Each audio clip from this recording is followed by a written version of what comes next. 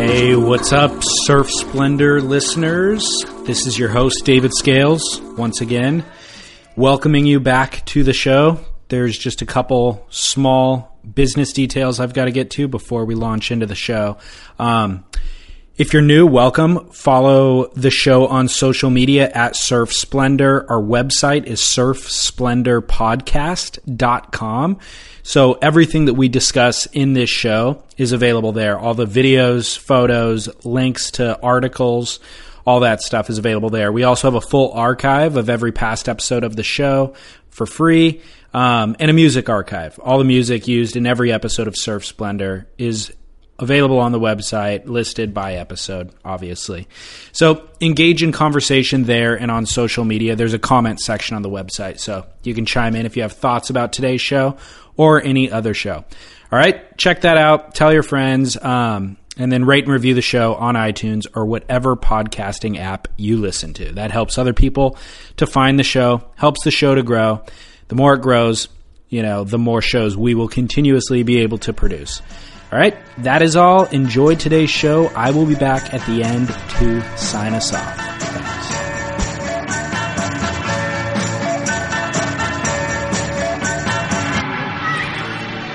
Yeah, guy. Yeah, guy. Yeah, guy. What was that? Oh, guy. Yeah. They want longer yeah guys. Yeah. Yeah, friggin' guy. Remember? Come on, guy. Why do you have to be like that? They do. Down the Line Surf Talk Radio. And we're back. We did this show just a week ago or less, and we decided to do another one because David was on his European vacation. Work trip. Some guilt came over him, and he's like, you know what? We should probably do another show. I was working exhaustively in Europe and decided that I want to work exhaustively here. And we're broadcasting live from the Surfing Heritage and Culture Center in San Clemente, the Smithsonian, if you will, of the surf culture world. I think one day the Smithsonian is going to be like, we're the Surfing Heritage and Culture Center of everything non-surfing. Of culture? Exactly. Yeah. So it is Tuesday, November 10th, and tomorrow is Veterans Day, and I want to give a shout out to all the veterans out there. Thank you for your service, and that includes my father and my oldest brother and my brother-in-law, my sister-in-law, my father-in-law, many, many others, friends. Wow. I'm sure you have some too. You're the outcast of the family, huh? The military would not have me. Yeah. Speaking of Europe, I didn't even tell you when we were talking about my trip last time, but I surfed a tidal bore. Oh, cool. I saw pictures Bordeaux. of it. Yes, did you? I saw pictures of it, yeah. On Facebook? Yeah, you did something, Instagram or something. Somebody tagged me. You, yes. Yeah. And tagged Boardroom Show. And that's why I saw it. Oh, really? Yeah. Oh, okay. I think. Or yeah, maybe you did. How much were you Here's extolling the praises of Boardroom Show Instagram when you were on your or you're just like, I don't know that guy. No. What you want to really do is tag Surf Splendor. He's I didn't even discuss the podcast. Thank I don't know that he even listens. That's where I'm going with this. Thank you. David Charbonnel, Swope Surfboards is his name. Yeah, he's that's a surfboard shaper. who tagged me. Yeah. So he's a surfboard shaper. That's probably why he reached out to you. Yeah, he knows a good thing. So tidal bore, first of all, you know what it is. Maybe listeners do too. Most listeners probably do. Yeah. It's crazy. It was rad. Like this tidal bore happens a lot, right? Where you're I don't know. Like 3 times a month or something. Like it's not a lunar, every month, it's a lunar phase thing. Most tidal bores, right? Most tidal bores are, but this one I don't know if it happens that frequently. Maybe it does. Yeah, I think there's one that happens a lot, and it might. It's funny you say you know about tidal bores, right, Scott? And quite frankly, I don't think I do really know the science behind tidal bores. I want to say, is it a snow melt that rushes down? No, I mean it is a lunar thing. It's basically on the highest tide. The ocean obviously fills up and needs to go somewhere, and if there's a river, it pushes into the river and creates a wave, but it doesn't happen in every river. The bottom contour, the shoreline has to be right, obviously. And there's some tidal bores that are bigger than others, some of them that barrel that we've seen, like Tom Curran get barreled in Africa somewhere. And so it's basically, it pushes down the river, but it's literally one wave. It's not like there's just one wave a year. One wave. Because I think there's one in Munich or in Germany somewhere along some river that happens. That's a standing wave. Standing wave. That's different than a tidal bore. Okay. So it's like I was going to meet with David the next day, and I was going to meet with him, and he texted me the night before, and he's like, "Hey, dude, let's push our meeting. Do you want to go surf this tidal bore? And I was like, okay. Like, I'm not sure. I'm totally down for that. I hardly know what they are, but sure. So we get in his car. We're driving down the river, driving down the road that runs parallel with the river, and we were late to it. So, like, as we're... Oh, my God. The anxiety of being... That's like the wind's picking up, you know? But there's only one. And it's like, doesn't happen often, you know? So it's like... Wait till next year. Exactly. So my trip happened to align perfectly with this tide, you know? So we're driving down the river, booking it, and you could see the wave from behind as we're approaching. Chasing the river. Chasing the wave. Maybe the wave's going 20 miles an hour and we're going 40. So we're like gaining on it, you know? Right. And there's a couple, you could see it and we're gaining, and then there's What's a couple traffic guys like? on Are there it. people in front of you trying to It's a race to It's a this? small road in France. So it's like one way, cars going each direction, or not one way, one lane. Are there other surfers racing to get the tidal board with you? So it's like it's the only cars. mad dash to get in front of the tidal board. Totally. So is it dangerous? Yeah, because it's. I drive. I was in the back seat, and it is dangerous because it's narrow roads there, and I said one way, but it's actually two way, but one lane each direction. You know, like it's dangerous. So anyway, we pass the wave, and we go past it like 30 minutes because you need time to get out, suit up, and the water's cold, so you wear wetsuit and booties and stuff. So then we went past it like 30 minutes. Suited up, jumped in the river, and the tide obviously is pulling out from there towards the ocean. So you jump in and paddle up towards the ocean, because if you just jump in where your car is, catch a wave, and then surf for 5 minutes down the river, you got to walk 3 miles back to your car, you know? Right. So you jump in the river and go with the tide out towards where the wave is coming from, and then spin around and catch it. And if you had enough time, you could paddle farther and therefore get a longer ride. You just need to keep an indicator of where your car's parked so that when you're surfing back, you can head towards shore and jump out. But the tidal difference at that particular part of the river is probably 5 feet. So like when we're walking out to get in the river, you know, there's shoreline and you jump in the water. When you get out, there's no shoreline and there's like a raging current. So it's actually kind of dangerous to try to make the exit. There's trees and rocks, and you surf over to the edge, then you put your foot down to like try to gain traction, but you could easily like step in a hole and get your ankle broken because the water's rushing that fast. Oh, you know? wow. And as you're actually we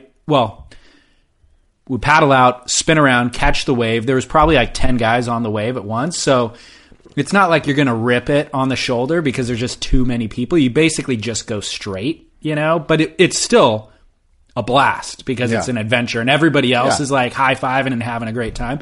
And he had his GoPro, so he was timing it because the video was running, and it was like we got like a 4-minute and 40-second ride, which is pretty rad. Yeah, like a whitewater ride that's got power and juice and whitewater ride, but it's also kind of reforming on itself. You're kind of constantly connecting with it. Yeah, exactly.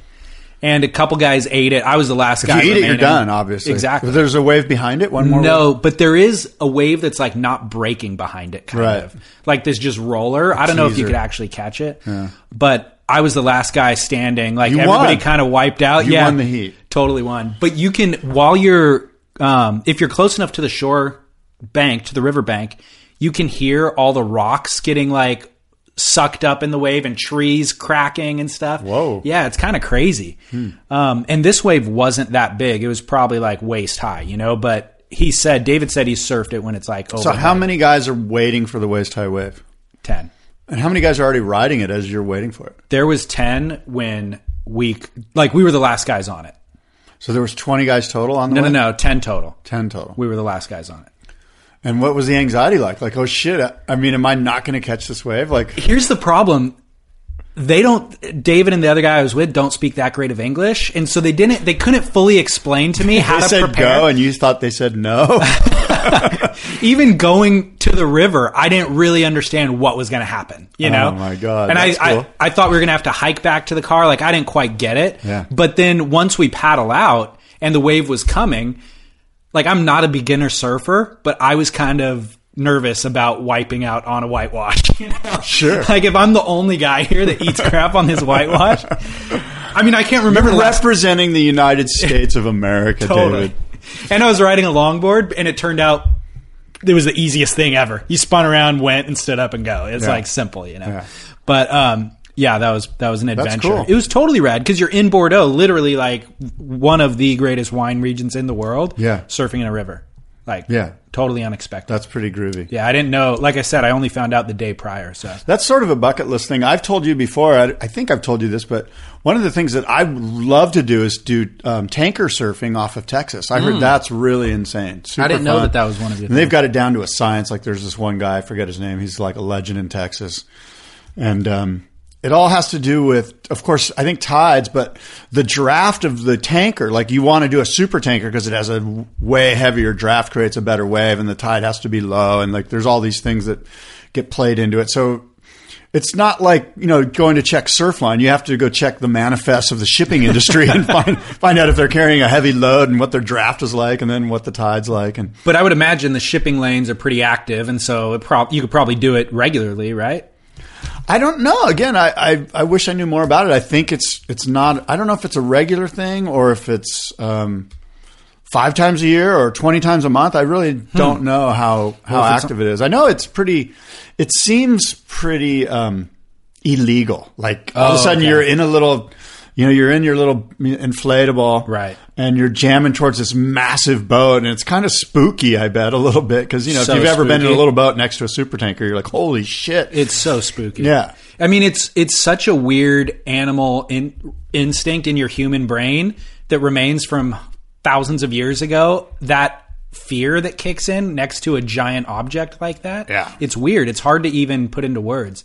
Like, I haven't been on a small boat next to a big boat like that, but I've been next to a cruise ship on the dock. Yeah. And it's just frightening for some reason. Yeah. You know, it's really weird. I can't imagine what a whale looks like. You know? Yeah, Like, well, there's a new movie out. By the way, that Moby Dick movie. yeah, I've read that book. It's a great book. You should read it. It's Moby a true Dick? No, it's called In the Heart of the Sea, and Oh. it's based. It's a nonfiction story that tells the story of that Moby Dick situation.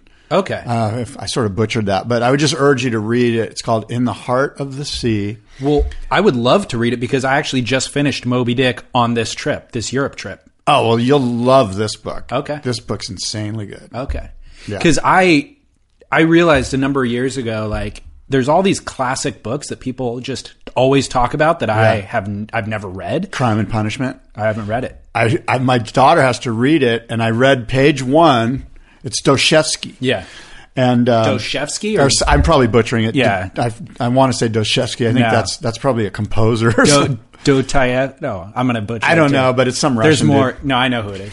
But- Dostoevsky. Yes, thank Yeah, you. yeah, Yeah, Dostoevsky.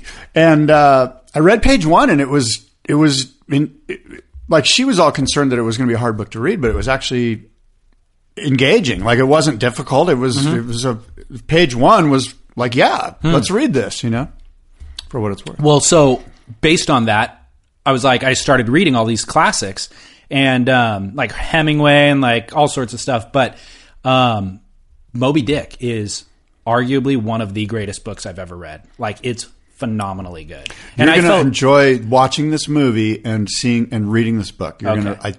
I'm assuming. No, I'm going to commit. Yeah. Yeah. And I didn't expect Moby Dick to actually be good. Yeah. I was like, it's outdated and it's going to have, like, the language actually is outdated, but you understand all of it. Yeah. But it's also, the storyline, of course, is very, very intriguing.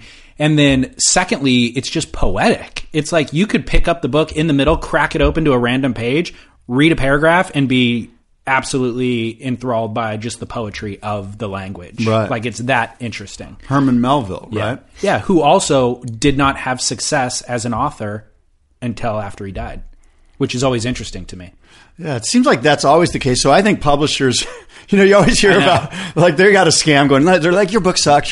Wait till he dies, then we'll publish it and make all the money. They try to hook up with writers who are like in their 80s, so they have to wait less. What have you written in the past 20 years? Yeah. Kind of interesting. Well, a lot of good books out there. Yeah. In regard to the tidal bore, Yes. did you see this article about designer reefs? No. It's an interesting concept. Yeah. Go ahead, and then I've got a segue. Yeah. Well, basically, it was Stab Mag covered this thing. It's talking about somebody in Australia basically created a designer reef that was supposed to protect beachside properties, which it did successfully. Where? I don't know the exact location. I'll pull it up. In Australia? Yeah, I'll pull it up while we're talking. But basically, it's made up of a series of geotextile sandbags bound together in the shape of a triangle with a gap in the middle that lets water run back out, but it actually creates a little rip bowl. So it made a super sick wave, like in different style of wave too. Like there was the rip bowl little wedgie thing, and then there was like A-frame on the left and the right, and then or on either side going either way. And different conditions made the wave break differently, but it was all good. And it actually ended up falling apart because boats would go out there and their anchors would actually rip the bags apart, and then the sand would get dispersed. But it was kind of an interesting study of like we could actually they've made a few reefs map like this out. this. Yeah. And this one in Australia, there's one in Australia they did out of this geotextile bags. And it wasn't the greatest wave they had hoped for, but it turned into kind of a slabby wave, and the boogie boarders kind of took over, and it was a short little slabby wave. I'm not sure if this is the same reef that you're talking about. Doesn't seem like it is. But they also did this right near where you live. I want to say 15 years ago or something. Okay. They attempted to put bags of sand down, and I want to say it was in San Pedro or just. Is there a place between Seal Beach and San Pedro, like Long Beach? It might have been Long Beach. It might have been El Segundo, or not El Segundo, but anyway, it was somewhere in there where, and the Surfrider was sort of tiptoeing around being behind this. They weren't like totally on board, but some of the Surfrider people were, and the idea was artificial reefs. Let's build artificial reefs because it'll be good. Obviously from the Surfrider standpoint, I imagine they thought it'll be good for the local marine environment to have more reefs for things to flourish and food to eat and all of that.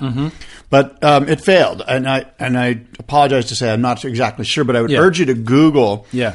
And then of course in England they tried this recently, and it was a huge failure.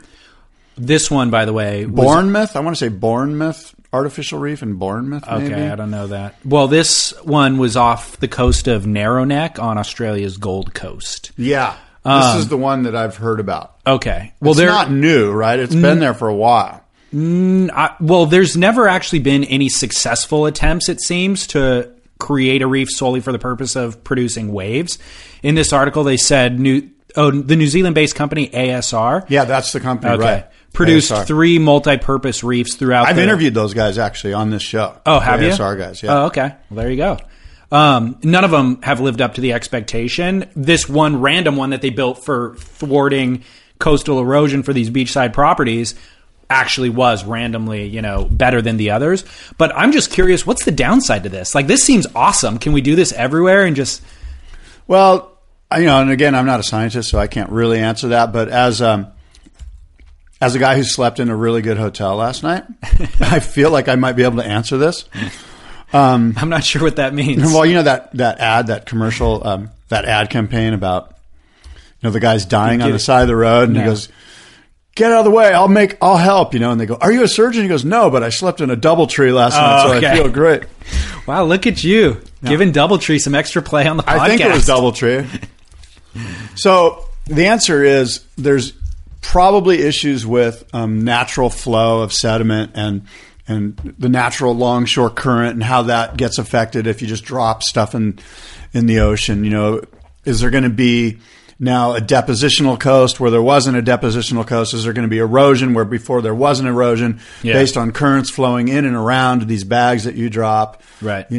So I think nobody really knows, and both sides have valid arguments about why we should not do this. Yeah, you're probably right, almost certainly that you're right, but I don't know. It seems like they can navigate around a lot of those issues. Well, and I always say, well, what about the millions or let's say thousands of jetties?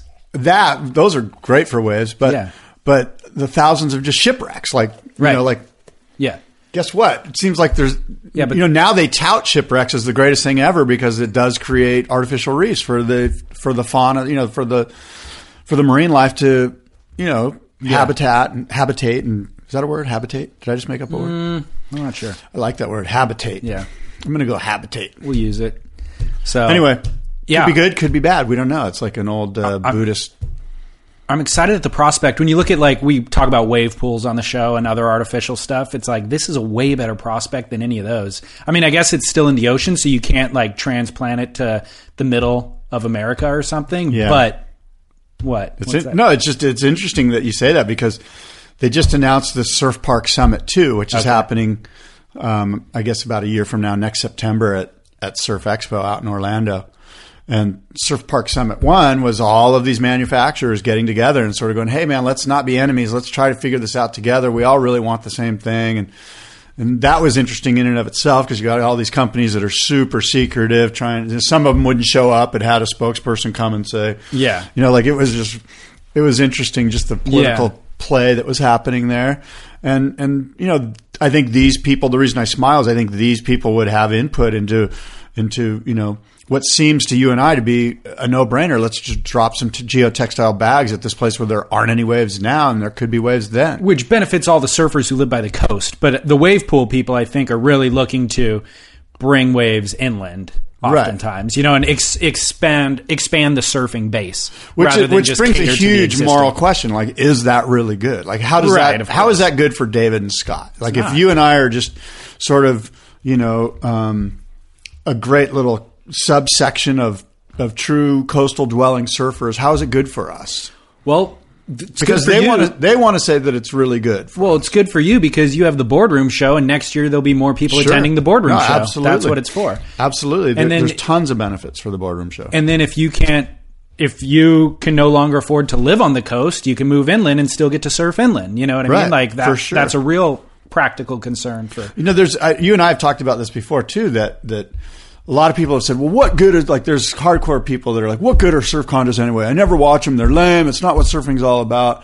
And I just was banging over here on this side. Yeah, watch it. And I remember that we were at Surfer Magazine. We had edit meetings about this, like, can we prove that competitive surfing has been good to the average guy that hates competitive surfing? Interesting. And Chris Morrow would be better to elaborate on this because he wrote the article and he did the research on it.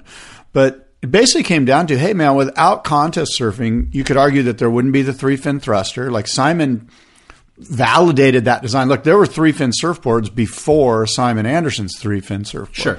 But because he went out and won pipeline on it and surfed huge bells on a 6'4", and everyone's jaw just dropped to the lines that were being now made on this design, that's an example of contest surfing helping the average lay person that hates competitive surfing and the whole concept of it. And Chris went out to lay out a bunch of other examples of how, because basically what he was saying is that competition proves performance, and if we have to keep upping the performance, we're going to keep looking for new technologies and new designs and new ways to get better at what we're being judged upon. Right. And although it doesn't seem like in the spotlight, it makes sense, or it helps the average guy. When it trickles down, all of a sudden the average guy gets a tri-fin under his feet and he's like, God, this board works way better than that 7.6 pintail I was riding at Huntington Beach. Now I'm riding a 6.4 tri-fin, same volume, and I'm able to surf with so much more freedom. And gosh, I love this board. Well, that same guy was poo-pooing contests. Right. And the same could be said then, I guess what I'm trying to do is draw that parallel to the guy that hates the idea of surf parks or artificial waves, and that they're not going to affect me ever. And the answer is we really don't know that. There could be trickle down that could be amazing. And some of that trickle down could be, in fact, artificial reefs that are dropped into the ocean that we learned about through surf parks inland, technologies that we learned about. Right. And so you just don't know.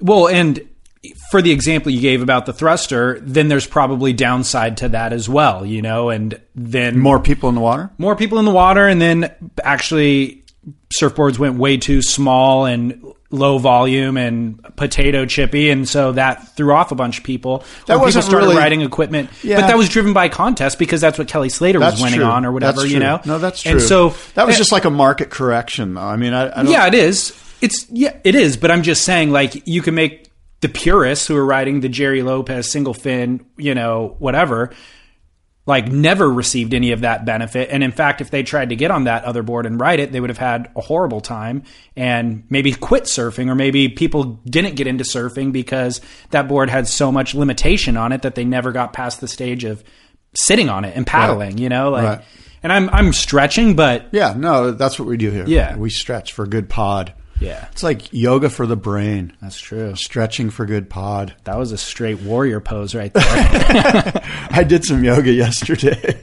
It was epic. That's a good reminder. Speaking of yoga and Jerry Lopez boards, Jerry Lopez. Yeah, Jerry Lopez is going to be the honoree at the boardroom this spring in 2016 as we kick off the summer season at the boardroom. And the Icons of Foam tribute to the Masters shape off honoring Jerry Lopez. So yeah, everyone's excited about that. Very excited. Yeah, it's gonna be cool. What was your segue out of the designer reef topic you said? The Surf Park Summit too. Okay. They've announced. There was a press release this Okay. week about they've announced it, and selfishly, last time they had it here in Laguna, I was the moderator or the master of ceremonies. I see. So selfishly, I'm trying to get that gig again. I sent an email and I've yet to receive a response. So I'm thinking they don't want me. Thinking it didn't go so well last time. I guess not.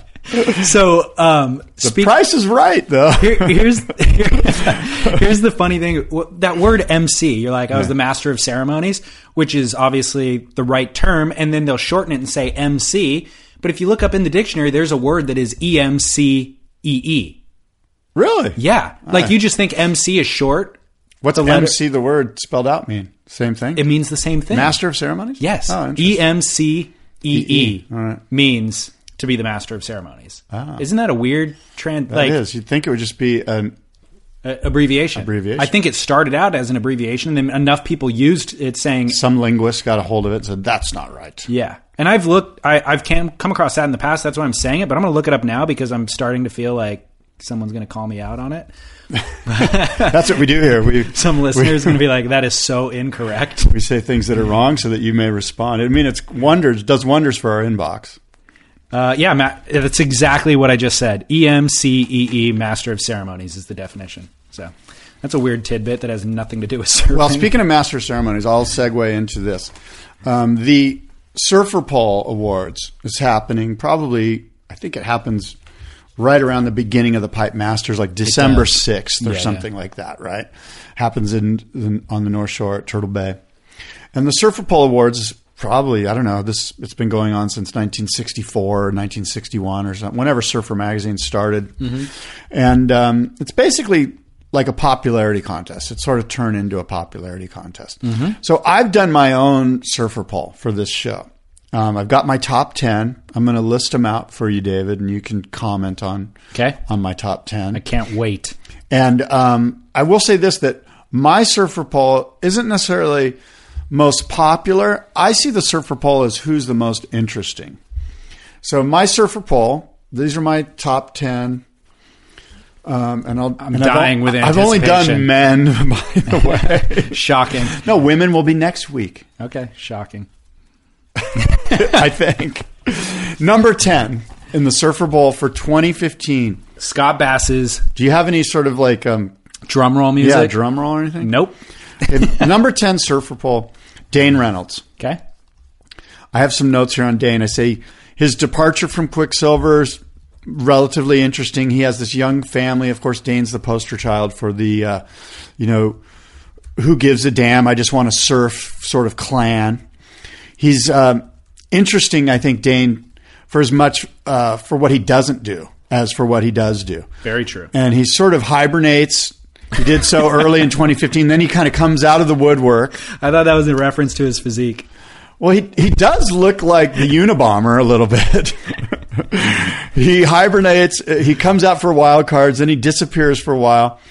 However, if Dane's not careful, I think his wife's Instagram could quickly earn this spot next year because I find her almost more interesting than Dane Reynolds. Napkin Apocalypse. Thank you. Not his wife, but his girlfriend.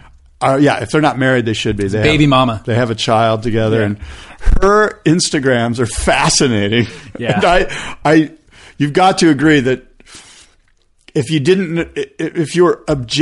you were from the Wall Street Journal, you might be more interested in interviewing her than interviewing Dane Reynolds. Absolutely.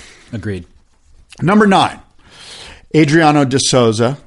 Wow. Lovingly known as Bronco de Souza on this show, thanks to our friend Tony Roberts. I did not see that coming. He's interesting because he's our blue-collar Brazilian, right? I mean, I love the fact that he is so determined. He's just got that blue-collar. He's got a work ethic that I wish more North American surfers had that didn't have. They didn't have this entitlement. And he doesn't have that. And granted, he has this sort of what I like to call a no-style, this hideous, like Tony Roberts put it, right? Bronco de Souza. He looks like he's riding down the wave as if he's about to lasso a steer with his right arm. If you photoshopped a Bronco under his legs, it looks like what he's doing. He does. He's Bronco de Souza. 8 seconds. It's a loving term. I don't know that it's loving, but it's definitely well thought I'm out. a fan of Bronco de Souza. Here's what's crazy. But not his surf style. Okay. Just that his blue collarness. I'll let you go. Side note. He's determined. I love the determination in him. I feel like through osmosis, you have taken on my opinion about Adriano, because I feel like a year ago, you would not have had Adriano on this, and I'm a fan of his work ethic, and I feel like now... I think you might be right. I think I've influenced you for the better. I think you have. And quite frankly, after hearing your opinion of him and then watching it through that prism, I absolutely see that. I agree with you. And I absolutely appreciate yeah. his blue-collar determination. I agree. I absolutely dislike his style. Agreed. We don't But want I to watch like him surf. as a person. He gives great post-heat interviews. Totally. We don't want to watch him surf, but we need him there so that he can infuse some of that into everybody else.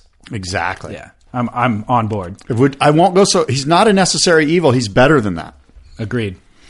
Number 8, Matt Parker from Album Surfboards. Yep. I know that's a dark horse to many of you, but Matt has been crafting these aesthetically pleasing surfboards. They're shiny, they're sexy, they're gorgeous. They're different, they're gorgeous. You can tell the craftsmanship is a big part of his persona, that he cares for his product. Yeah, not just aesthetically pleasing. The craftsmanship. They rip. Yeah. And they're design. If there's one board that I want, it's an Album surfboard. Like if you could say, Scott, I'm going to give you a surfboard, it's an Album surfboard. Yep. Now, the reason that he's on my list is because I do subscribe to his Instagram feed. So I see these boards come through his Instagram feed constantly. Yeah. And that helps to, garner my interest. Mm-hmm. And because I see him, he's on, those boards are on my mind a lot. I'm like, oh man, that guy makes really nice boards. Yeah. So anyway, Matt Parker, he's one to watch out for. He's number 8 on my Surfer Poll 2015. Very cool. I'm not sure if he was invited to the Turtle Bay Hilton or not. He might. Well, if we get enough people to vote for him, he could be. Voting's over. Voting's over. Yeah. Well, we're in San Clemente at the Surfing Heritage and Culture Center. Album Surfboards is in San Clemente, right next to Knoll Surfboards. Jed Knoll, yeah. So I'm afraid to go in there. If I go in there, I probably more than likely buy a board, and I don't have the money for that. Well, you've already maxed out your 3 board a month quota this month, or what? No, I'm on a strict diet. I'm trying to thin the herd, and it's a long story. I won't get into it now, but I'm trying to not have so many material possessions. I see. I really don't Sounds like a topic of discussion. It is later, but not in the middle of the Surfer Poll Awards. Got it. Put a pin in it. Number 7, Surfer Poll 2015. Ladies and gentlemen, put your hands together for a loud, roaring approval applause for Mr. Mason Ho. Yeah! I'm on board with that for sure. Number 7. For sure. Doesn't even need an explanation. No, he doesn't. But to me, and to you, he's this happy-go-lucky character that he's always there just seems to be a lot of energy about him. He performs in contests. He does these incredible edits. The North Shore's coming up. I'm sure we're going to see a lot of Mason Ho here in the next 2 months. To me, he's sort of like Jamie O'Brien 6.0. Like he's the adorable, approachable Jamie. Like something crazy is going to happen, something mesmerizing. He's going to do something at Pipeline that's just blows your mind. And Mason comes from this great lineage, and he's just a great guy. So Mason Ho is number 7. Huge fan. When you're hiring for a small business, you want to find quality professionals that are right for the role, and there's no faster or effective way than through LinkedIn Jobs. Your time and capital are precious, and there is a powerful resource that can help you focus on what you're good at and integrate people into your team seamlessly to help grow your business. LinkedIn Jobs has created the tools to find the right professionals for your team efficiently and for free. LinkedIn isn't just another job board. Everyone is already on LinkedIn with their resumes and references, and now LinkedIn has designed a hiring platform to connect you with candidates specifically qualified for the job that you post about. More than 1 billion professionals meticulously organized to connect people by skill set to help us all advance our position. 2.5 million businesses already use LinkedIn for hiring, and 86% of small businesses get a qualified candidate within 24 hours. It's that fast, easy to use, and effective. LinkedIn Jobs can help you write job descriptions, filter the right person to you, and give you the tools to help you interview them like a pro.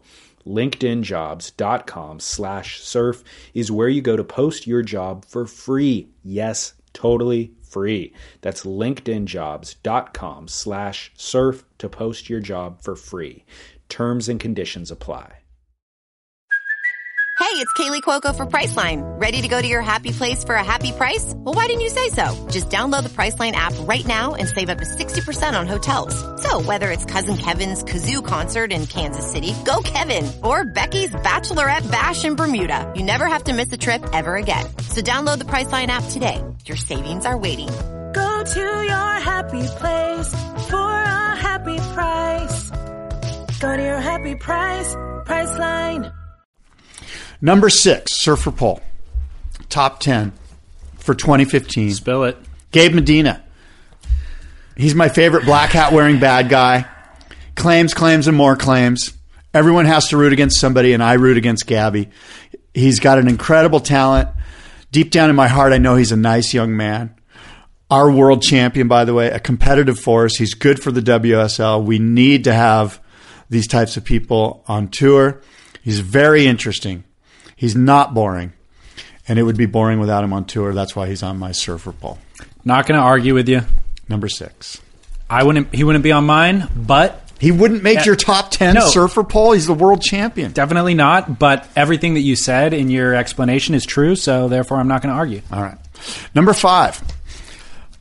The entire quiver of WSL commentators. Jared Turpel, Martin Potter, Rosie Hodge, Ross Williams, Strider Wazalewski, Peter Mel, Ronnie Blakey. I'm sure I've missed a few. Not in that order. Right.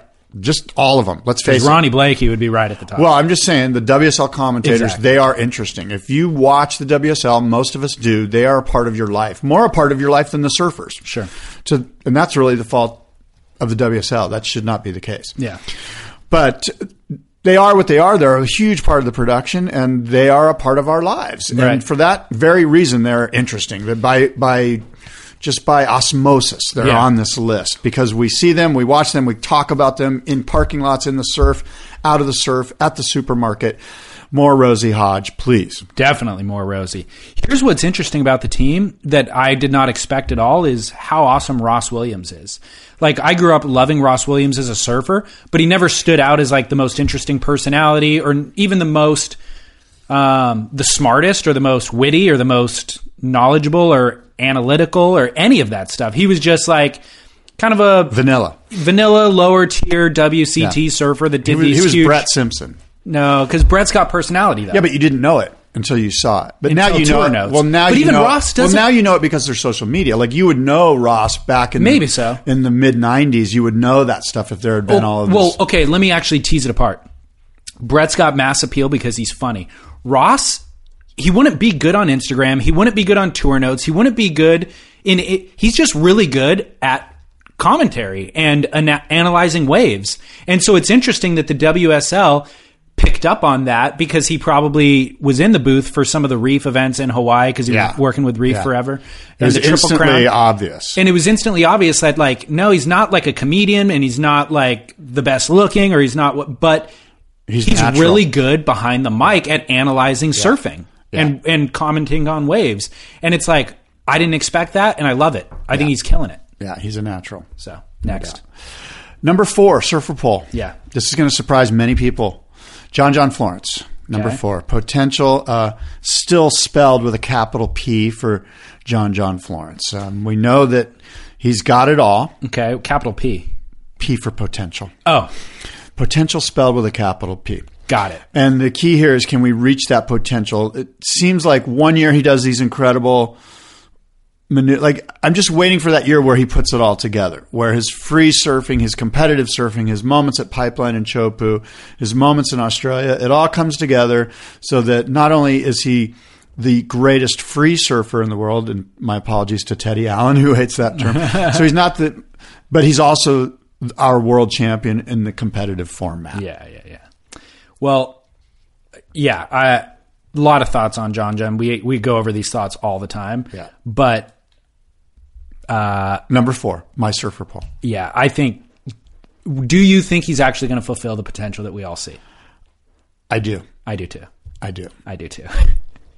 I want to. Well, I kind of want to just believe in the dream a little bit. It'll be a big letdown. I know we were both kind of hesitant there.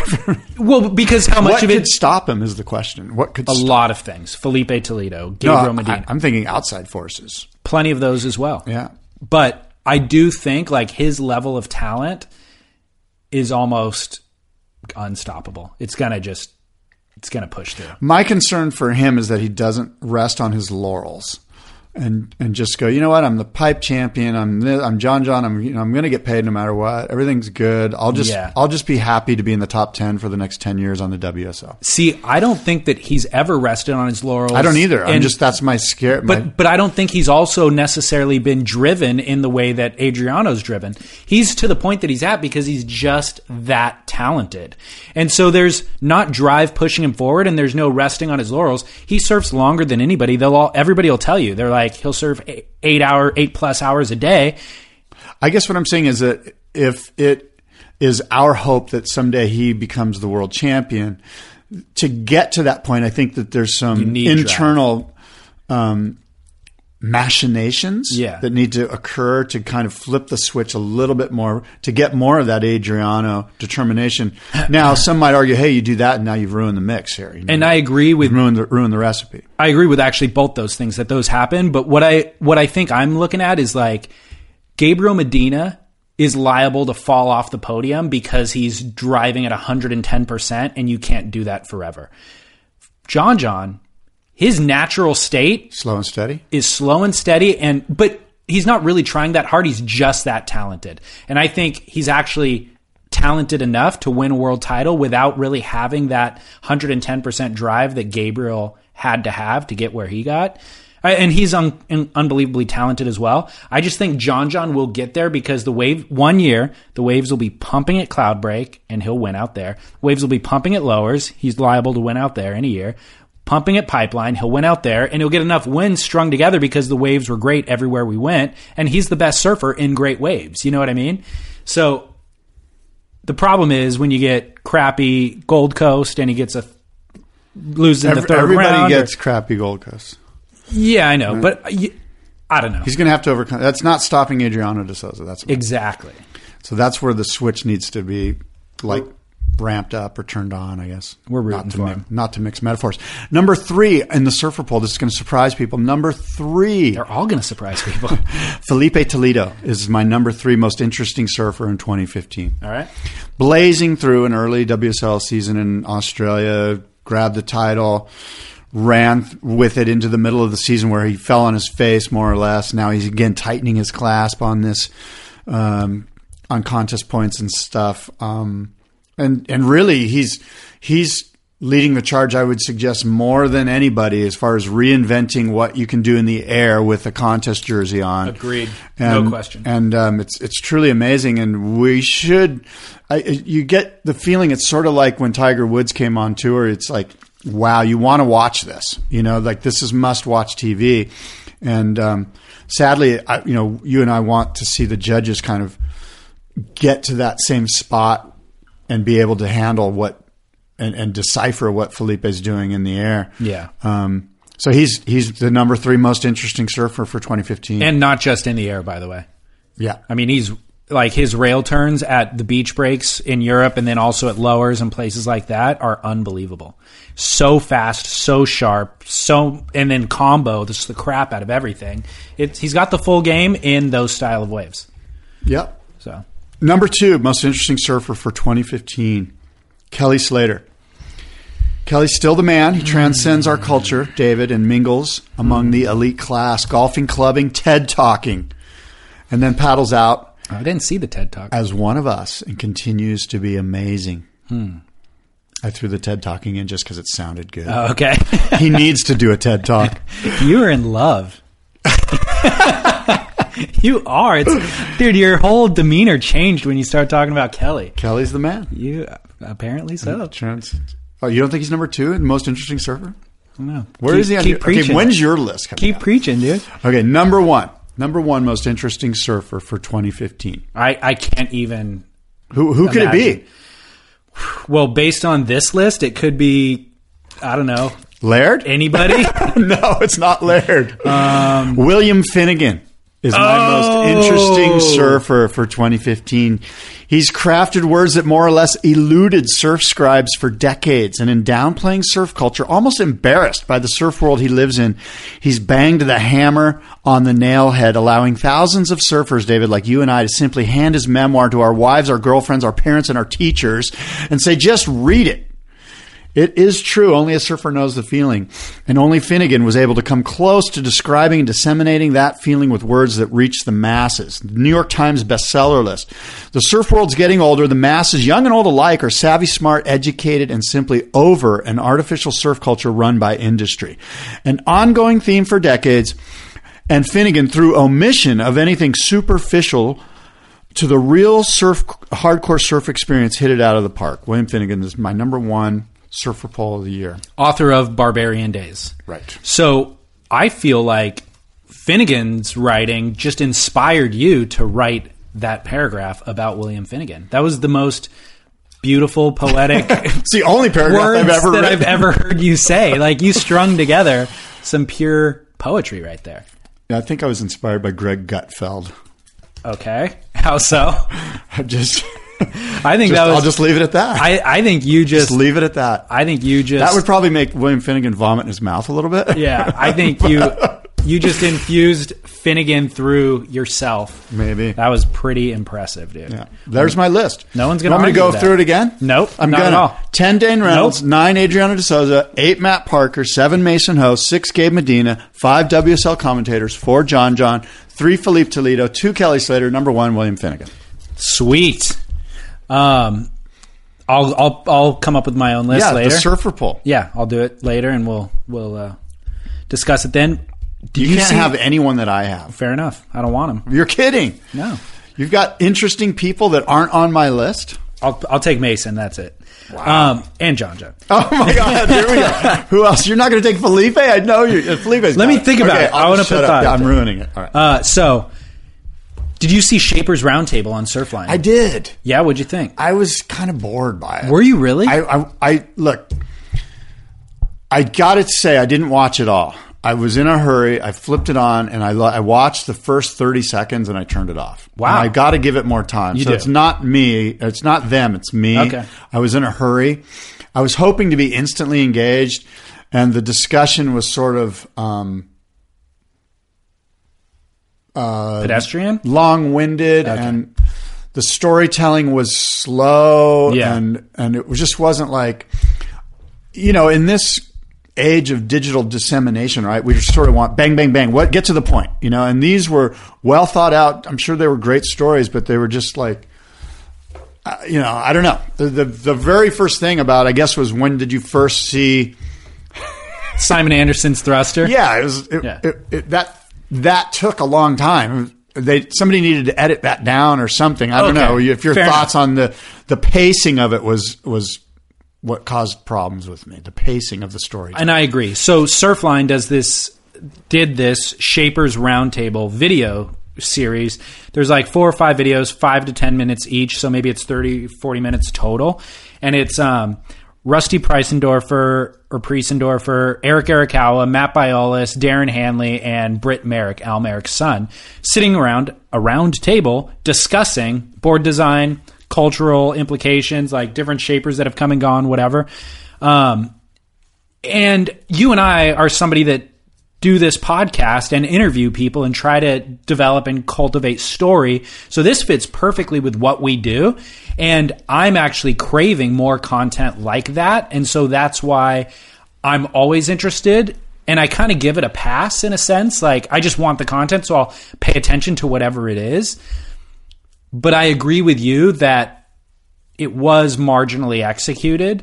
They've done a better job in the past when they've done other roundtables, like they did a World Champ roundtable at some point, and that was really good, I thought.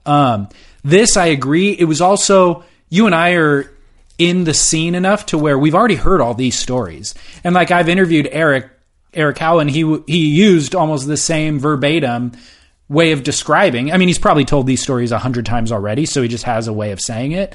But it's kind of like, yeah, that, you know, I already know this part, and I would hope that the producer and the person who's actually asking the questions would dig a little bit deeper and not design it for the pedestrian, like, you know, initial surf fan. Like, most people on there watching something like that are you and I, actually. So let's go deeper. You know? And I also think that to that point, it's okay to not reach, you know, the what's the word? The aspiring surfer. Like, in other words, when you and I first were interested in surfing, we picked up Surfer Magazine and we just started looking through it, and they didn't explain to us what the situation was going. You know, like, you just dove into it because you were going from aspirational surfer to becoming an enthusiast, and you just learned about it on your own. And so they always took sort of a higher approach to, hey, look, if you don't know this, too bad for you. Mm-hmm. And I will suggest that perhaps, and this may or may not be the case, but if you put 5 of the best shapers in the world together, most of them are going to be comfortable with each other.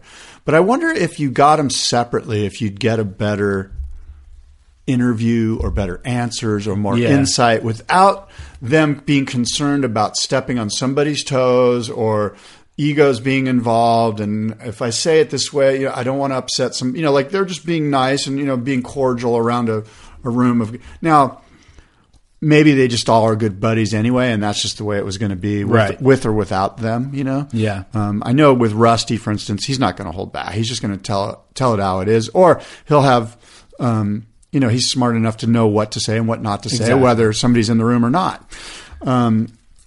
So I just, you know, I need to give it another look. Like I said, I only went into the first 35 seconds of it, and then I had to leave. So I need to give it more time. But my initial thing was, wow, can you get me some information that's a little bit more, or something I can chew on? Yeah, well, I put it on in the background while I was working on the computer, so I was listening to it more than I was watching it, and that was adequate. Yeah. But it's funny, I put this topic on my notes because I wanted to discuss that I liked it, and I haven't said anything that nice about it at all yet, because I did like it until you just kind of said what you said, and I'm like, yeah, you're right. Actually, it left me wanting a little bit. But flip side, they also do this series, Surfline does a series called Talk Story. And they did one recently with Rob Machado talking about the Billabong Challenge back in the mid-'90s. Okay, this interests me a lot. Did you and I talk about... No. Okay, so when you were gone, Surfline did this thing called the Birth of the Dream Tour.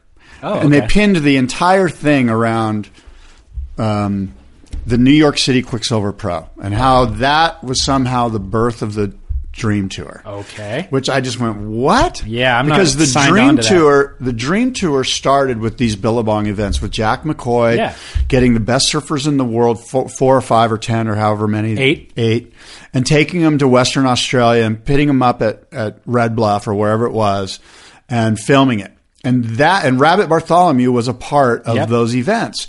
And when Rabbit became the president of the ASP, he basically said, we're going to do those Billabong challenges, but with the entire tour. Yep. And that is the birth of the Dream Tour. And I had a big problem with Surfline sort of claiming the birth of the Dream Tour based around an event in New York in 2013 or whatever it was. Yeah, and 20 years later. it just blew me away that they were kind of making that claim without any acknowledgement whatsoever about Rabbit, about the Billabong. And it made me think, you know what? Maybe they just don't know. Maybe they really do think that was the birth of the Dream Tour because they were able to find a spot that doesn't really get good waves that often, use Sean Collins' expertise, and determine the exact week that if they're going to do it, they're going to do it. And then all the things aligned.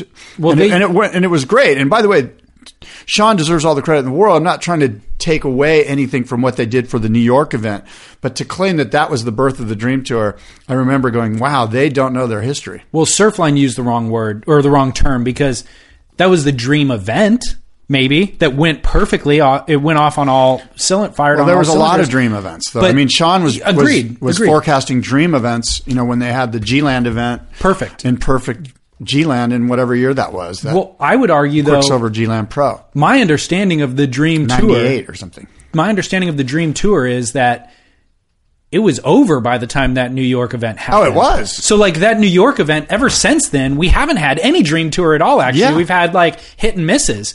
The Dream Tour was when it was the best waves in the world on tour, exactly. Regardless of how many viewers were paying attention to exactly. it. So it was the Billabong Challenge up until New York. It was that time. So that's kind of totally a misnomer on their part. I was surprised that they were kind of, and maybe, maybe I'm being too sensitive to it, but that they wouldn't make mention.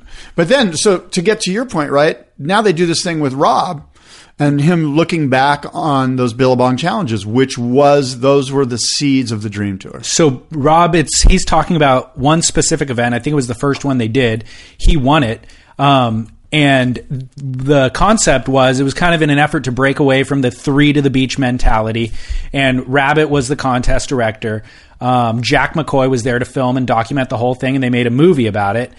And they had a 2-week waiting period. They actually got skunked for 13 out of the 14 days, and then they ran on the final day, and the waves were 6 to 8 foot pumping. Naraloo, I think, is the spot. Yeah. And the guys who went to the event, the 8 surfers, it was Kelly, Rob, Johnny Boy Gomes, Shane Powell, Brendan Marginson. Sonny, probably. Sonny, I forget. Yeah. Aki, did I say Ak? Ak was there. Aki. And then they didn't even know where they were going. They just were told, we're going to this mystery spot in the desert, pack your bags, and Rob was explaining, it's Western Oz, and they're just wasting time for 13 days, and they'd walk out on the reef, and literally sharks would come up onto the reef and be thrashing around, and then they'd thrash their way back into the ocean. And the guys were like, this is so gnarly out here. It's so rugged.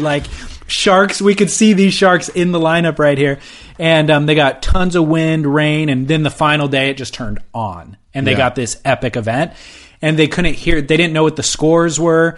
It was just you're out there surfing, and he said it was kind of gentleman's rules because it's so rugged and dangerous that you don't want to really push each other. So whoever kind of paddled out first would get the first wave, and Rob ended up winning it. But my point is, they did a great job with this talk story piece. Oh, good. As opposed to the Shapers Roundtable thing. Yeah. I love both concepts, but the talk story thing was awesome with Rob. So I'm a huge fan of it. That's really cool. And I wanted to see that. I sort of know the story. I've heard it from Rabbit's point of view, which is really fascinating because Rabbit's got it's like herding cats. Now, he's got 13 days of guys just basically tearing their hair out and going, this thing's lame. And you can imagine the backstory behind that. And that Rabbit and Jack McCoy, and there was another guy, a Billabong exec, that was involved in it. Gordon.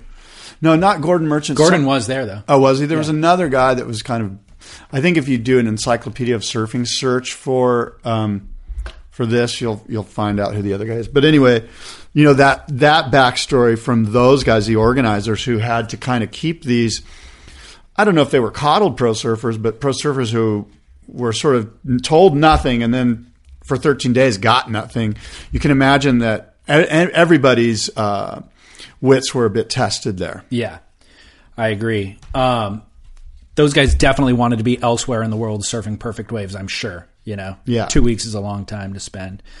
And I don't know if this was the event, but there was some event, and I don't know if it was this one, but there was some event where, and it might have been at J Bay, where it was just flat. It was the last day of the waiting period, and Rabbit paddled out and more or less just willed the swell to show up. Really? He just sat there and goes, I'm going out there and I'm going to catch a wave and we're going to have this event, and as the contest director, and I could be butchering this. I think I have 3 or 4 stories mixed up here, but the point is that Rabbit had this ability to just like will this swell, and sure enough, the tide dropped and the swell showed up, and Rabbit caught a couple waves, and before you know it was on, and they were running heats. And yeah, that's rad. Yeah. Well, I had another thought as I was watching that, is like back when that happened in the mid 90s, and I was getting into surfing, I was a teenager.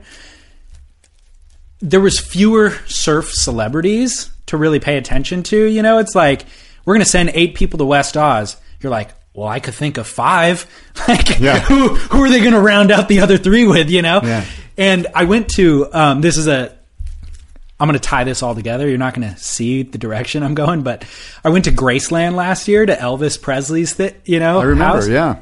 And it dawned on me there, like, I know Elvis is... I got the keychain still, by the way. Thank you. Thank you for that. You're welcome. So Elvis, I knew that he was famous, but I never listened to his music when I was growing up or anything like that. He wasn't a big part of my life, but I knew he was famous. Well, when I went there, it dawned on me something I hadn't realized, which is in his era, there wasn't very many famous people. There was him, there was Frank Sinatra, and maybe like 3 others, like legitimately A-list celebs. Whereas now, there's people who make tens and tens of millions of dollars that you and I have no clue who they are. They're famous rappers, they're famous actors and actresses, they're YouTube celebrities. It's not like there's Justin Bieber and Beyonce. Yeah. There's them, but then there's also Taylor Swift, and there's Katy Perry, and there's Rihanna, and there's just like all these people. Back then, there wasn't really that so much. What year are you saying? Like 1950? Yeah, whenever, dude. I think there was a lot of people in 1950 that you're missing that were A-listers. Okay. I made an exaggeration by saying there's 3, but there's way more now. Right? Now there's people who you and I don't know. There's far more people that you and I don't know than we probably do that are like super famous. You know what I mean? And I kind of relate that to... But how famous are they if we don't know them? Enough to be making tens of millions, enough to not be able to walk through. No, but they can't walk through the Heathrow airport probably without getting mobbed. Okay. But you and I don't know who they are. You know what I mean? Yeah. So my point is that that's the way surfing is nowadays too. Like with this Billabong Challenge thing, I couldn't think of 8 surfers that they would want to send. Now I could think of 30, and then you could think of 30 that I don't know of, and I can name 10 that you don't know of. And we're like, who the heck cares about Creed McTaggart? All of Australia does, and all of other places, but in Southern California, I don't really know that anybody cares about him, and like we've talked about Luke Davis, and you're like, does he selling board shorts? I don't know. That's always a conversation. And then, by the way, Jay Davies was almost on my list. Oh, he almost made my list, but he would be on mine for sure. Oh, now he can't be. So, but then, then that, like, there's so many examples of that. Carlos Munoz, Jay Davies, Craig Anderson, like that's Dion why every Agius, time you go, this guy rips, I go, yeah, they all rip. Right. But like, who's got the competitive chops? Who's got the Adriano de Souza to like make it happen? Yeah. That's the thing about Adriano, is that he actually doesn't rip that great. But I mean, and again, that's opinion, subjective opinion based on, what I think is a good style or whatever. But that's what's so neat about Adriano, right? But yeah, there's just so many guys that rip. Like, where's Matt Banning? You told me at this time next year he was going to win the Surfer Pole. You had him, you know what I mean? I didn't say that. I know, I'm exaggerating. By the way, he got injured at J-Bay before the event. And that happens. That's why he's not there. Yeah, and that happens. Okay. But do you miss him? Yes, I do. You're in love with Matt When I go to sleep. You love Matt Banning. I do. When I go to sleep at night, that's the last thing I think about. Praying for Matt Banning's knee to recover. Matt Banning so that I could poster. see him again. Yeah. Well, I put it on my ceiling so I can just look up. So you're right. There are so many great surfers. Yeah. They all rip. There's guys in your hometown and my hometown that are red hot, that you're like, who's the next guy? Kanoa Igarashi? Yeah, he is. Is Jake Marshall going to be the guy? Maybe next year. But I'm not even complaining about this. It's not like... No, I know. It's just like I'm just making note of it because I watched the Billabong thing and I was like, yeah, when I was a kid, I had 3 guys that I loved, and that was it. Well, here, the Billabong thing, just as you know, I'm not, this, but back then it was like, okay, who's the Billabong riders? The entire Billabong team's going. And then who are the other 3 guys that we have to have? Kelly. Well, Kelly, Rob, and Johnny Boy. Yeah. And that's who's going, And then like Brendan Margison, like Brendan, he's a good surfer, but he was kind of the Dane of that time. he was pretty. He's a pretty rad surfer, but he's so good. Pretty pedestrian. I mean, he's actually more like Taylor Knox, like a big power hacker guy. But I mean Dane in that he's creative and like whimsical, and like you want to just. You know more about Brendo than I do. I had no idea that he was creative and whimsical. Yeah, like he's going to be spontaneous and radical. You know what I mean? Yeah. But he definitely had the power car for sure. Yeah. So anyways, watch that. I'll post a link to it, surfsplendorpodcast.com. You can watch the video of that talk story thing. Forgot to mention with John when we were talking about him earlier, View from the Blue Moon premieres tomorrow night in Newport Beach. I'm going to it. I got tickets on my way here. I just got the sold text. out? It was sold out last week, and then I reached out and got the inside track. And so I'm going to go check that out tomorrow. Is John going to be there? Are they flying him in to hang out? I think he probably would be. He's been doing all the local news circuit. Like he did KTLA. He was on the news. He was on French GQ. He did KCRW's guest DJ project. I love KCRW. Like it's a Los Angeles-based music station, but they do this guest DJ project. Isn't it public radio? Isn't it NPR's affiliate or something? Yeah, it is. And Kelly Slater's been on the guest DJ project in the past. They basically have a celebrity, or quasi-celebrity in this case, come in and give them 5 songs and discuss why these are their 5 favorite songs of the moment. And John is on it. I think it was like last week or something. Do you have any guesses as to what John's favorite songs are? JJ Cale. Oh, did you see this article? Is it really? No. No, I have no clue. I'm sure it's you're going to love number one. It's a bunch of guys that I don't even know. No, you're going to love it, actually. 29 pilots. No. 21 pilots. Neil Young's Old Man. Rad. AC/DC's Thunderstruck. Killer. The Rolling Stones' Paint It Black. Wow. Black Sabbath's Under the Sun. And then Jack Johnson wrote a song for this new movie of his, View from the Blue Moon, and it's Seasick Dream. So that's pretty cool. Yeah. Those were the 5 songs that he spun on the radio based on those are his favorite. Yep. Wow. And I will post a link or embed this episode. Old Man by Neil Young. The Hawaii native made history as the youngest competitor to surf the Triple Crown of surfing at age 13, and he's still going strong. His new surf film, View from a Blue Moon, documents his travels over 3 years. There you go. There's just a little taster. KCRW's guest DJ project with John. Cool, man. Yeah, so I'm excited. I'll let you know how that film is. I'm super psyched for it. John C. Reilly, like I said, narrates it. Neil Young rented a farmhouse, and the old man that lived on the farm that rented it to him, that's who he wrote Old Man about. I had no clue. Yeah. Wow, interesting. I heard that Neil Young was a lot like him. He was taking a look at his life. Yes, thank you. I was just going to go there. He took a look at his life, and he said, we wear the same overalls. I'm a lot like you were. It's 24, and there's so much more, and... Yeah. All right, I'm enough of that. Do you have must-see moment or Duke and Kook or any of that? You know what? I apologize. I don't. And don't worry. One of the listeners sent an email to me that said, it's so lame that you don't have Duke and Kook for every episode. David's right. You should be more prepared, more professional. But, dude, I prepared an entire Surfer Poll Awards. And so, and I, on my drive down here, I was going, gosh, I got to come up with a Kook and a Duke. And it's easy to come up with a Duke. I mean, you can kind of mail in a Duke. And I just don't want to call people out for being a kook because you say that, but I do it successfully every time. I know, but I just feel like it without giving it has to be like something that everyone would go, yeah, that guy's a kook for sure. Like even the guy that's doing it would be, yeah, I kind of kooked out. And I don't want to just grasp at straws for the sake of like being mean-spirited, that's not in my makeup. That's not what I'm doing, though. You're not. I'm just saying. So you need to think outside the box. That's not the point of the kook. Isn't to hurt somebody's feelings. It's to illustrate something that is counter our ideals, and Okay. So no, you're right. You're not trying hard enough. Here's the problem. I think you're right. I have the wrong prism that I'm looking through. You are. Like, here's the real deal is you didn't take the time to come up on the drive down here when you don't have the access of the internet at your fingertips. You got to sit down in front of a computer. You have to have access to the internet. Yes. There are so many kooks on the internet. It's unbelievable. Well, I come across an article over the course of the 2 weeks before we record this show, and I go, oh, that's weird, and that's a perfect kook move. Boom. Okay. Well, want to hear mine right now? Yes. I'll shut up. I'm going to illustrate to you How to do this. Okay. Considering I made up this segment like years ago before I even knew you. I used to tell you how to do this. Now you're telling me how to do this. Hey, do you remember when I used to say, you can't do that? Grasshopper has become the master. Oh my God, you snatched the pebble right from my hand. While you were staring at it, too. Your eyes were open and just snatched it. I'm a blind man with a pebble. Here's the kook move. Yes. Got this tweet from @Romans Ray at the end of October, so a couple weeks behind with this. But did you hear that J-Bay may not be on the tour for 2016? I can't say that I heard that. Okay, check this out. The surfers were all in France, and they were doing some vote. I guess they vote regularly on various things.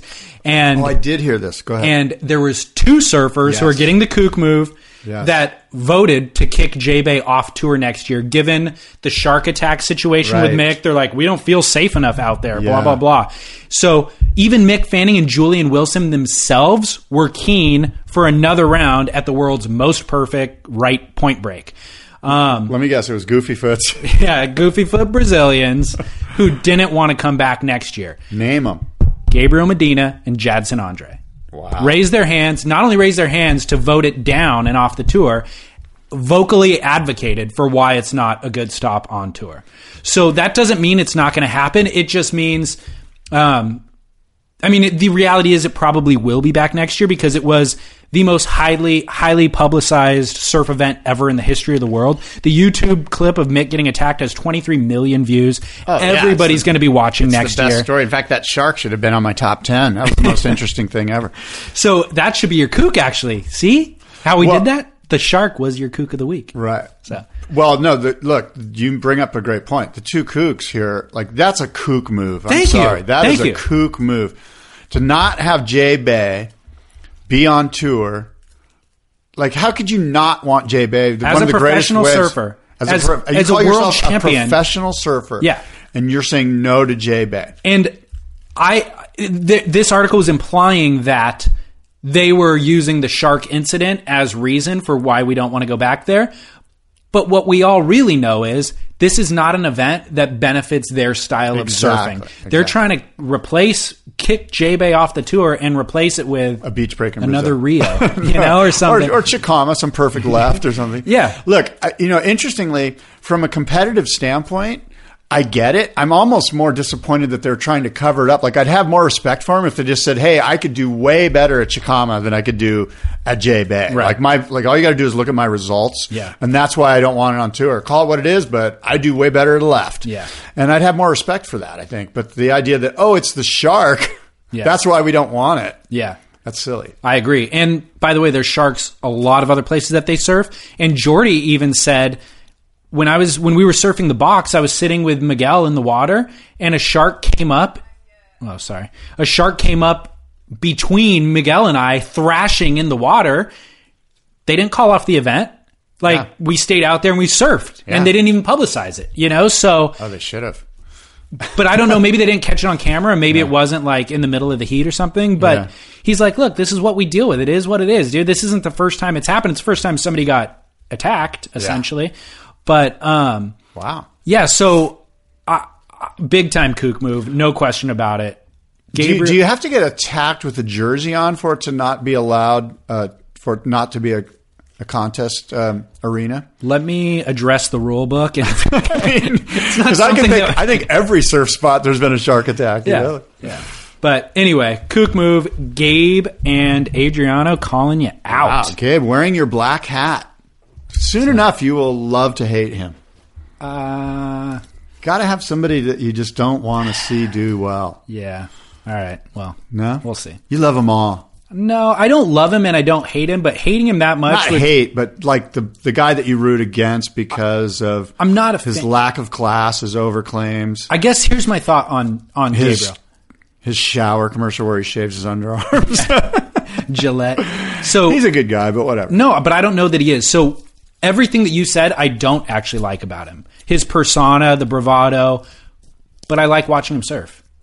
You know, it's like when he's in a heat, I'm going to watch it. And it's not that I like his style or something like that. It's just he's dynamic. He's dynamic. Or no, he's just such a tenacious competitor. Yes. And he is dynamic. And it's kind of like... He's good for the tour. I want to see somebody go out there and like trounce him. Yes. But they're going to have to get 2 9s. And that's good. Yeah. Yes. See, look, you're coming around. We want to see him get trounced. Yeah. But Look, every sporting event. Last night, I wanted to see the Chicago Bears get trounced. Yeah. You know, I wanted to see Jay Cutler get his butt kicked. Yeah. You know?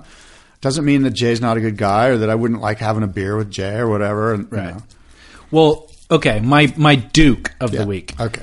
Mick Fanning for granting the wish to the Grom who has brain cancer that wants to surf with Mick. Okay? Here's the deal with Mick, dude. He was never my favorite surfer. He slowly crawled his way into my heart and he snuggled up in there and taking a nap. And without me knowing, he's found a place in my heart over the course of the last 4 or 5 years where I'm like, dude, this guy surfs unbelievably good in all conditions. I think from he's pipe suckling to on cloud your braid. cheek. Totally. Without me knowing, I was like, why does this feel so good to have Mick here with me? And so... Now, am I jaded? Because when I saw this story, maybe I'm jaded, and I hope I am. I hope I'm wrong here. But I kind of sense like, is this like a PR move? Like, aren't there lots of surfers that do lots of wonderful things for cancer-stricken kids and all these autistic kids? And like, there's so many. Yeah. Is this? Let me. I hope I'm being jaded because I want to love Mick for this. Let me ask you this, Is this Scott a Bass. PR move? Let me ask you this, no? Scott Bass. I don't know. I'm not saying it is. So let me answer your question. Okay. Thank you. Let me love Mick with you. He's number 1 in the world right now, going into the world title race. Yes. Taking time out to do this. But the publicity of it is where I'm... Stop. Okay. All right. You can get publicity in a lot of different ways. Do you do it when you're in the home stretch of the season? Take time out of your life to go do something like this. I don't see Gabriel Medina doing that stuff. You're right. Other people do it for publicity. Guys who are 20th spot on the rankings that have nothing else to do with their time right now. Mick needs to keep his eye on the prize, but he still takes the time out to do this. He works with the Starlight Foundation. This kid's parents, the kid's fighting cancer, he wanted to surf with Mick. Mick took the time out of his life to do it. The kid said, quote, "It was the best moment of my life."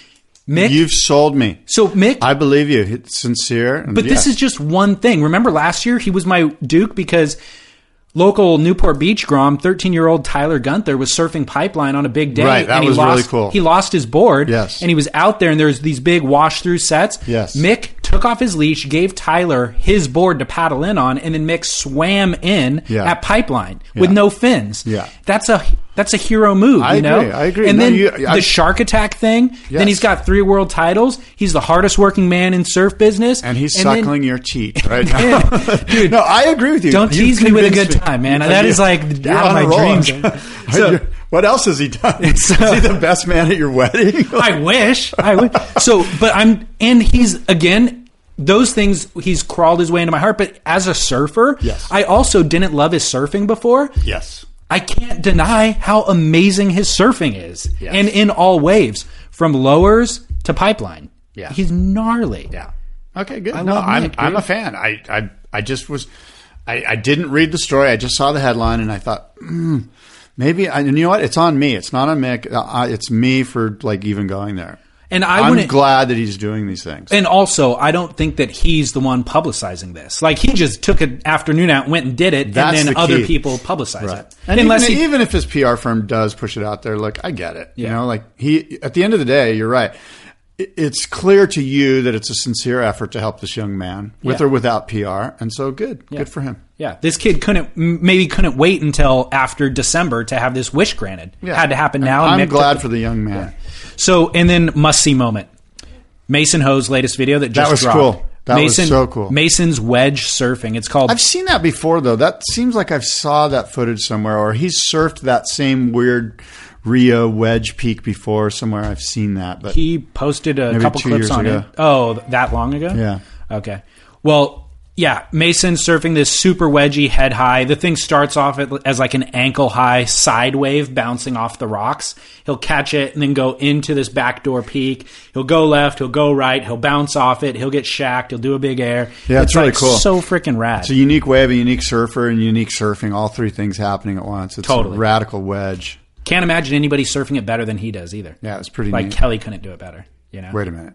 Could not. Wait a minute. Don't try to act like you have a love Stop for the Kelly recording. the way that I have a love for Mick. Stop the recording. Let's actually do a love fest. No. We'll both profess. Me for Mick, you for Kelly. We'll go Man crush. full on.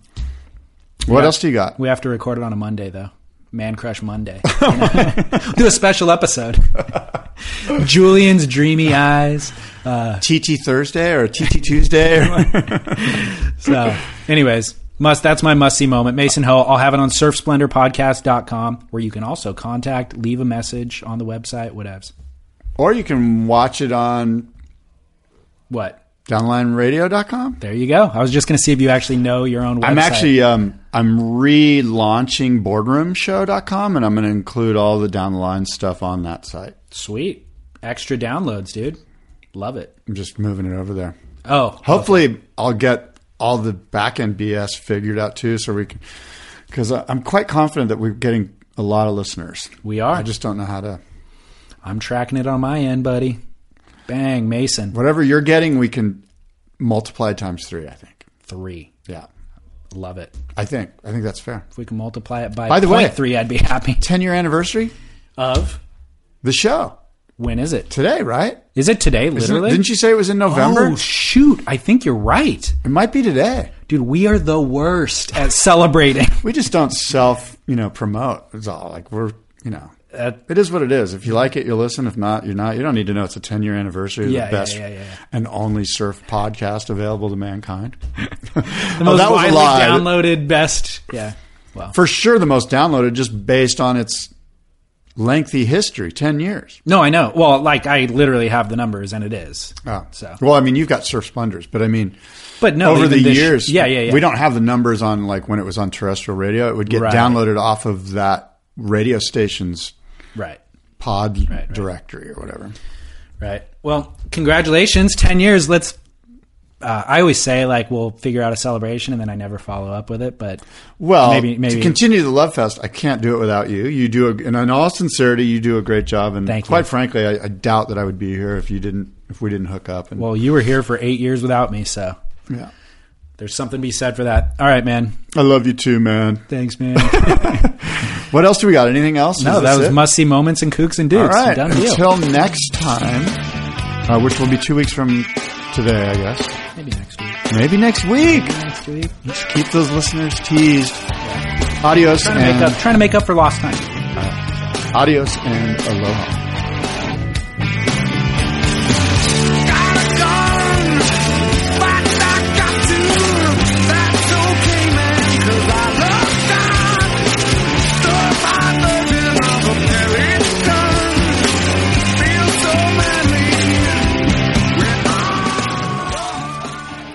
All right. Everything that I said at the beginning of the show, just repeat right here.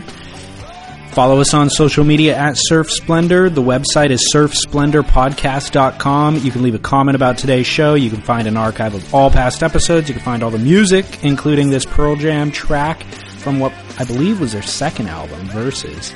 But everything is on surfsplendorpodcast.com. And then rate and review the show on iTunes, wherever you listen. That helps the show to grow. Share the show with friends. And I think that's all that I have to say. Otherwise, thanks for listening.